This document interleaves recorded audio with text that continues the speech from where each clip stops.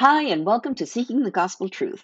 I'm Giselle Aguiar, and 2022 starts the third year of this podcast and corresponding blog. I go through the Bible chapter by chapter, guiding you even if you've never read the Bible before. Right now, I'm going through the Old Testament prophets, revealing how Bible prophecies that were written 700 years before Christ predict not just what was going to happen back then, but what happened when Jesus came. They even predict the end times and last days that are coming true right now. I pray that as you hear God's word, it will inspire you to study the Bible daily for yourself. Seek the truth.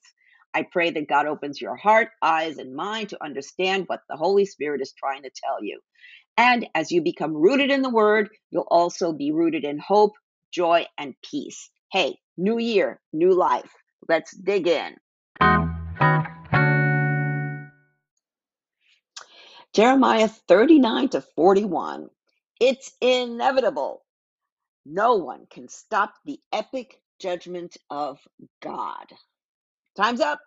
They were warned. Over and over again, the Israelites were warned. Unfortunately, they didn't heed the warning. They ignored it, rejected it, and God. Too late now. In today's chapters we have the historical account of the Babylonians' final attack on Jerusalem. They burned the city and the beautiful temple that Solomon built. They steal all the temple treasures that King Hezekiah so proudly showed the Babylonian visitors back in 2 Kings. What happens to our hero prophet Jeremiah? Well, let's dig in.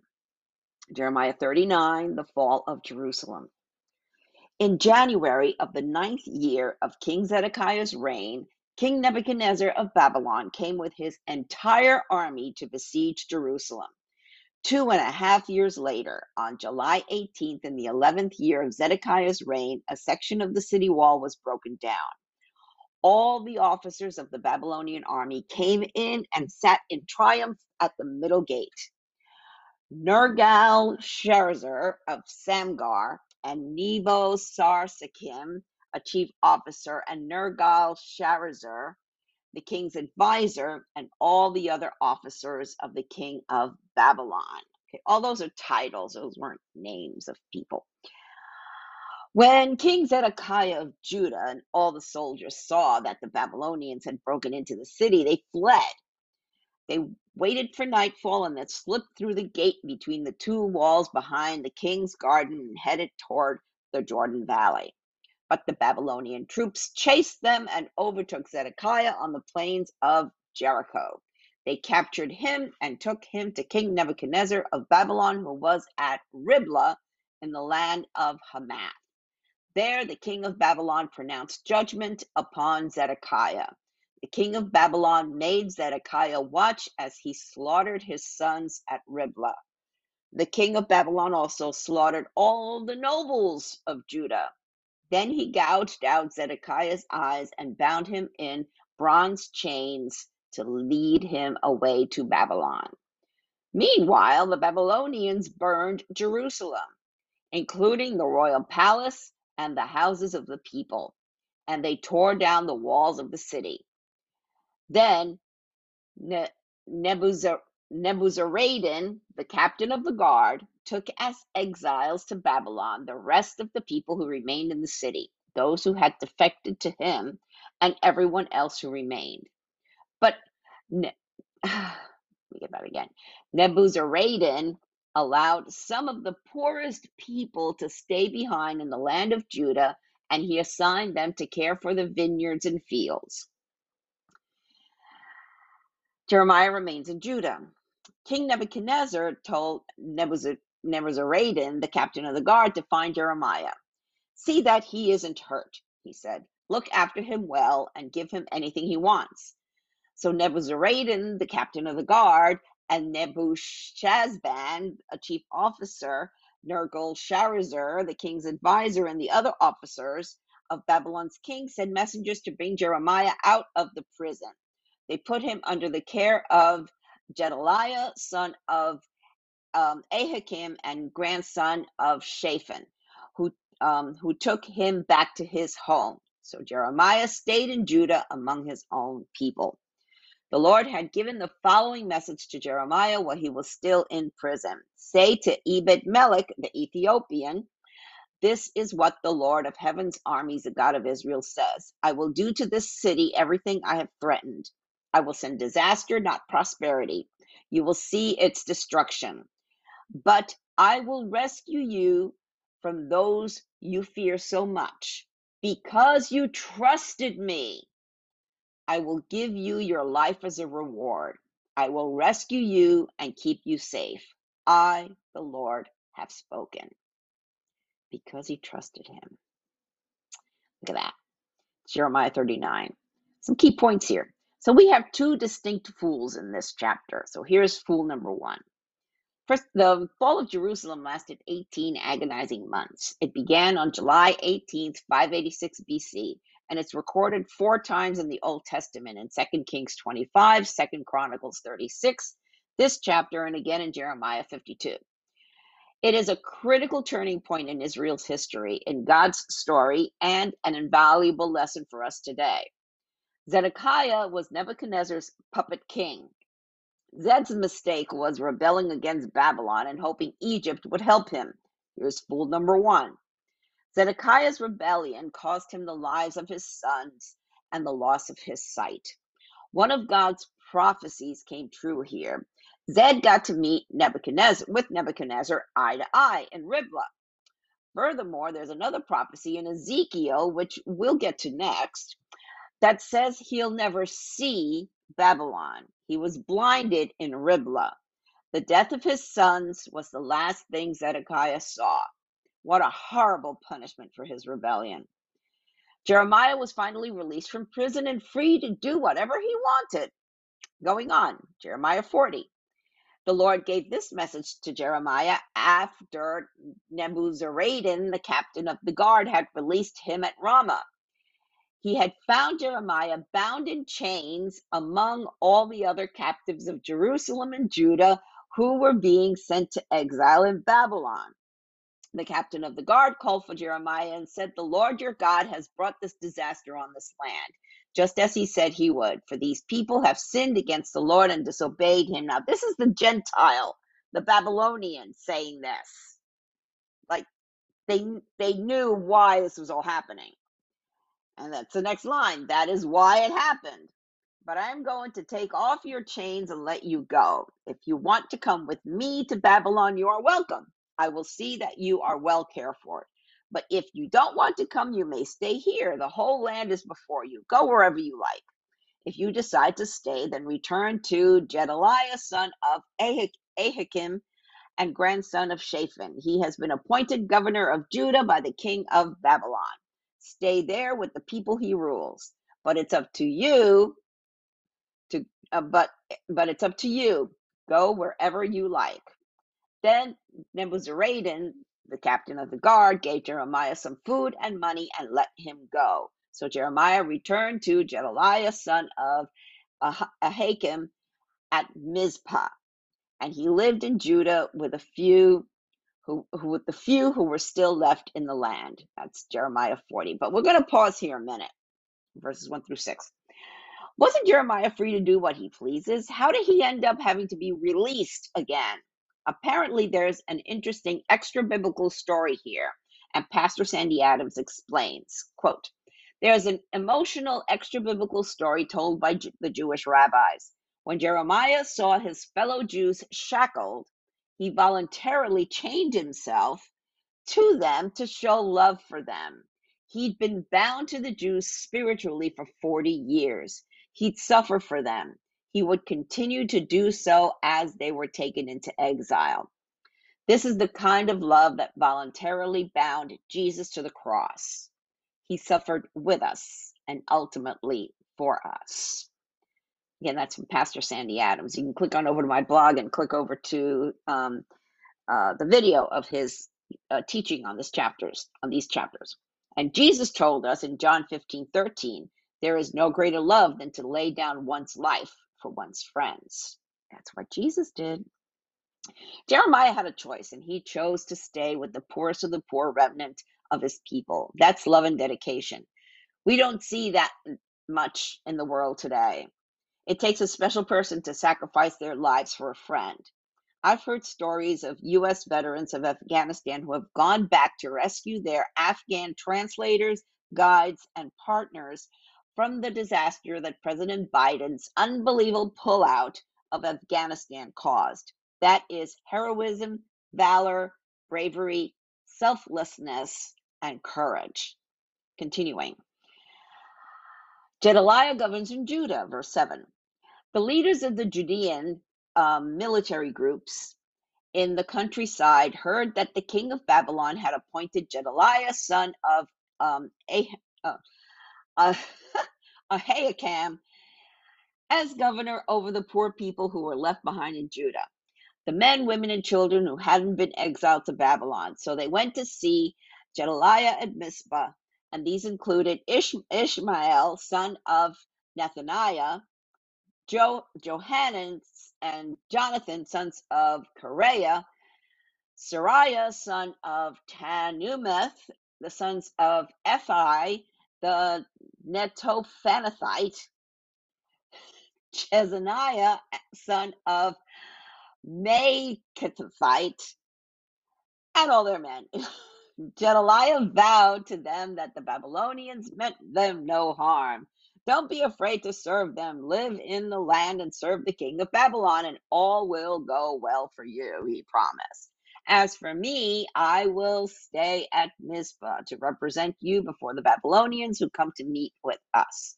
Settle in the towns you have taken and live off the land. Harvest the grapes and summer fruits and olives and store them away. When the Judeans in Moab, Ammon, and Edom, and the other nearby countries heard that the king of Babylon had left a few people in Judah and that Gedaliah was the governor, they began to return to Judah from the places to which they had fled. They stopped at Mizpah to meet with Gedaliah and then went into the Judean countryside to gather a great harvest of grapes and other crops. A plot against Gedaliah. Verse 13. Soon after this, Johanan, son of Kareah, and the other military leaders came to Gedaliah in Mizpah. They said to him, did you know that Baalis, the king of Ammon, has sent Ishmael, son of Nethaniah, to assassinate you? But Gedaliah refused to believe them. Later, Johanan had a private conference with Gedaliah and volunteered to kill Ishmael secretly. Why should we let him come and murder you? Johanan asked. What will happen then to the Judeans who have returned? Why should the few of us who are still left be scattered and lost? But Gedaliah said to Johanan, I forbid you to do such a thing, for you are lying about Ishmael.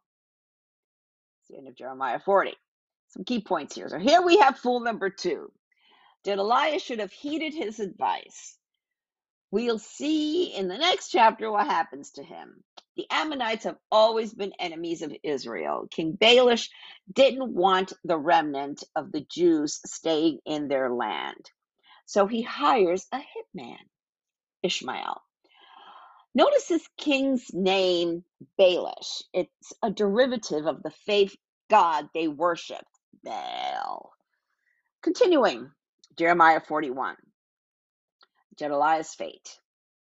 But in mid-autumn of that year, Ishmael, son of Nethaniah and grandson of Elishama, who was a member of the royal family, had been one of the king's high officials, went to Mizpah with 10 men to meet Gedaliah. While they were eating together, Ishmael and his 10 men suddenly jumped up, drew their swords, killed Gedaliah, whom the king of Babylon had appointed governor. Ishmael also killed all the Judeans and the Babylonian soldiers who were with Gedaliah at Mizpah. The next day, before anyone had heard about Gedaliah's murder, 80 men arrived from Shechem, Shiloh, and Samaria to worship at the temple of the Lord. They had shaved off their beards, torn their clothes, and cut themselves, and had brought along grain offerings and frankincense. They were mourning the temple. They were going to worship at the temple ruins. Ishmael left Mizpah to meet them, weeping as he went. When he reached them, he said, "Oh, come and see what has happened to Gedaliah." But as soon as they were all inside the town, Ishmael and his men killed all but 10 of them and threw their bodies into a cistern. The other 10 had talked Ishmael into letting them go by promising to bring him their stores of wheat, barley, olive oil, and honey that they had hidden away. The cistern where Ishmael dumped the bodies of the men he murdered was the large one dug by King Asa when he fortified Mizpah to protect himself against King Baasha of Israel. Ishmael, son of Nethaniah, filled it with corpses. Then Ishmael made captives of the king's daughters and the other people who had been left under Gedaliah's care in Mizpah by Nebuzaradan, the captain of the guard. Taking them with him, he started back toward the land of Ammon. But when Johanan, son of Kareah, and the other military leaders heard about Ishmael's crimes, they took all their men and set out to stop him. They caught up with him at the large pool near Gibeon. The people Ishmael had captured shouted for joy when they saw Johanan and the other military leaders, and all the captives from Mizpah escaped and began to help Jonathan. Meanwhile, Ishmael and 8 of his men escaped from Johanan into the land of Ammon. Then Johanan, son of Kareah, and other military leaders took all the people they had rescued in Gibeon, the soldiers, women, children, and court officials whom Ishmael had captured after he killed Gedaliah. They took them all to the village of Geruth Kimham near Bethlehem, where they prepared to leave for Egypt. They were afraid of what the Babylonians would do when they heard that Ishmael had killed Gedaliah, the governor appointed by the Babylonian king. That's the end of Jeremiah 41. So here's some key points here. As it turns out, this Ishmael was of King David's royal lineage.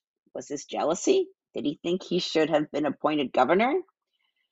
Wasn't it his right? The day Solomon's temple was destroyed was the 9th of Av, that's AV, in the Jewish calendar. The day Herod's temple was destroyed in 70 AD was also the 9th of Av. Remember, there are no coincidences when it comes to God. Note, too, that the Jews were in captivity in Babylon for 70 years. You haven't picked up on this yet, but numbers play a major role in Bible prophecies. You might want to click on over to my blog and read the article on that. Jewish pilgrims wanted to mourn at the temple ruins. Right now, the only thing left of the Herodian temple in Jerusalem is what's called the Wailing Wall, and Jews today mourn the loss of the 2 temples on the 9th of Av. Gedaliah, like Zedekiah, didn't heed the warnings and wise advice. 2 fools. The remnant planned to escape to Egypt, exactly what God told them not to do. Won't these people learn? What happened to Jeremiah? Well, we'll find out in these final chapters of his powerful book. Here are a few more things to think about. So what stood out for you in this story? What do you think God is trying to say to you? And how can you apply what you learned here to your life? Here's some closing words of wisdom from Solomon's book of Proverbs. Proverbs 3:10. Pride leads to conflict. Those who take advice are wise. Proverbs 23:9. Don't waste your breath on fools, for they will despise the wise's advice. And one of my favorites is Proverbs 3:5-6. Trust in the Lord with all your heart and do not depend on your own understanding. Seek his will in all you do, and he will show you which path to take. Trust God. Had both these fools heeded God's wisdom and advice, things would have turned out differently. Alas, we can only learn from these foolish mistakes. And Sandy Adams has some great final thoughts. Quote, because the Jews feared a Babylonian reprisal, their plan was to flee to Egypt. And here's the irony of ironies. 860 years earlier, God had delivered them from Egypt. Now the Jews are back where they started. And here's the lesson for us. Despite all God has done in us, if we don't continue in our faith, we'll end up back in the bondage we escaped. Let's not just have faith, but continue in faith. Again, that's from Pastor Sandy Adams. And if you want to click on over to my blog and check out his lesson, which is a little bit more intensive than what I did. I kind of took all the best parts out of it. But friend, we are living in some trying times. If you thought things were bad, crazy, and weird in 2020 and 2021, what's ahead of us will not be smooth sailing. We cannot depend on ourselves, other humans, governments, or anything to help us. Only God. Moreover, we are living in the last days, and God's final judgment day is coming. Whether you like it or not, whether you're ready or not. Isn't it time that you got right with God? Well, Jesus didn't suffer torture and die so we could have religion. He died so he could have a personal relationship with you. And he told us in Revelation 3:20, look, I stand at the door and knock. If you hear my voice, open the door and I will come in and we will share a meal together as friends. Jesus is knocking at the door of your heart. Let him in. Invite Jesus into your heart and receive the gift of grace and confident hope of eternal life. If you don't know what to say, you don't know what to do, there's a prayer in the show notes, or you can click on over to my blog and click where it says how to invite Jesus into your heart. Soli Deo Gloria, to God alone be the glory.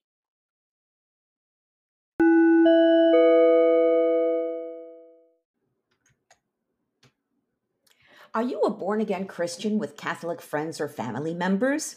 Have you struggled with how to bring up the truth of Jesus' salvation? I had the same problem, so I put together a free ebook, The Catholic Mission Field in Our Backyards. It's a guide to help you start the conversation and plant the seed that will get them thinking, am I missing something? Check it out. It's a free download on my website. You'll find the link in the show notes. Oh, please, let me know if it helped you.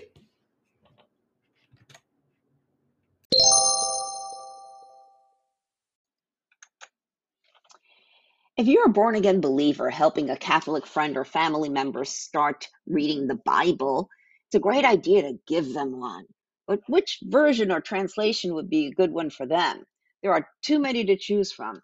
As a former Catholic, it helped me to have a Bible translation in plain, everyday English. And I know many evangelical Christians are very much attached to the King James Version. That's fine if that's what you grew up with. Remember, Catholics have grown up with priests and nuns telling them they don't need to read the Bible.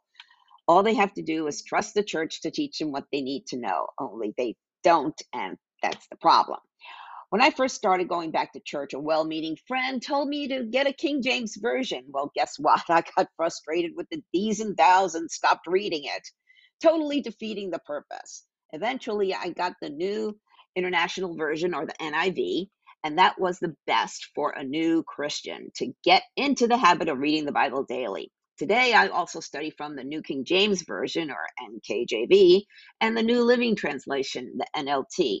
I'm now an affiliate of Christian Book Distributors, and I've chosen 3 study Bibles that will be a great gift for that Catholic or progressive friend whom you'd like to help get into the habit of reading the Bible daily. They're also great for the new Christian believer. Check them out. The link is in the show notes. And by the way, all commissions will be donated to one or more of the Bible translating ministries listed on my site. So give the gift of the Word of God and help spread the word while you're at it.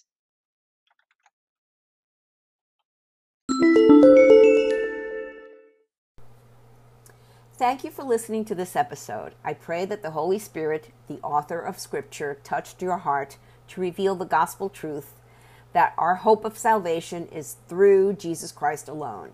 If you have any comments or questions, feel free to reach out to me via my website or social media. I encourage you to read the Bible daily and seek the truth for yourself. I recommend that you download 2 free Bible study apps, the YouVersion Bible app and Through the Word. Friends, we are living in strange, crazy times, the last days, the end times. But know that things aren't falling apart, they are falling into place. Jesus said in Revelation 3:20-22, "Look, I stand at the door and knock. If you hear my voice and open the door, I will come in, and we will share a meal together as friends. Those who are victorious will sit with me on my throne, just as I was victorious and sat with my Father on his throne. Anyone with ears to hear must listen to the Spirit and understand what he is saying to the churches. Jesus is knocking. It's up to you to open the door. Peter told us in 2 Peter 3:9, the Lord isn't really being slow about his promise, as some people think. No, he is being patient for your sake. He does not want anyone to be destroyed or perish, but wants everyone to repent. Jesus is coming back soon. Are you ready? Repent of your sins and invite Jesus into your heart right now. If you don't know what to say, there's a prayer in the show notes and on my blog. Jesus said in Matthew 24:14, and the good news about the kingdom will be preached throughout the whole world, so that all nations will hear it, and then the end will come. Soli Deo Gloria. To God alone be the glory.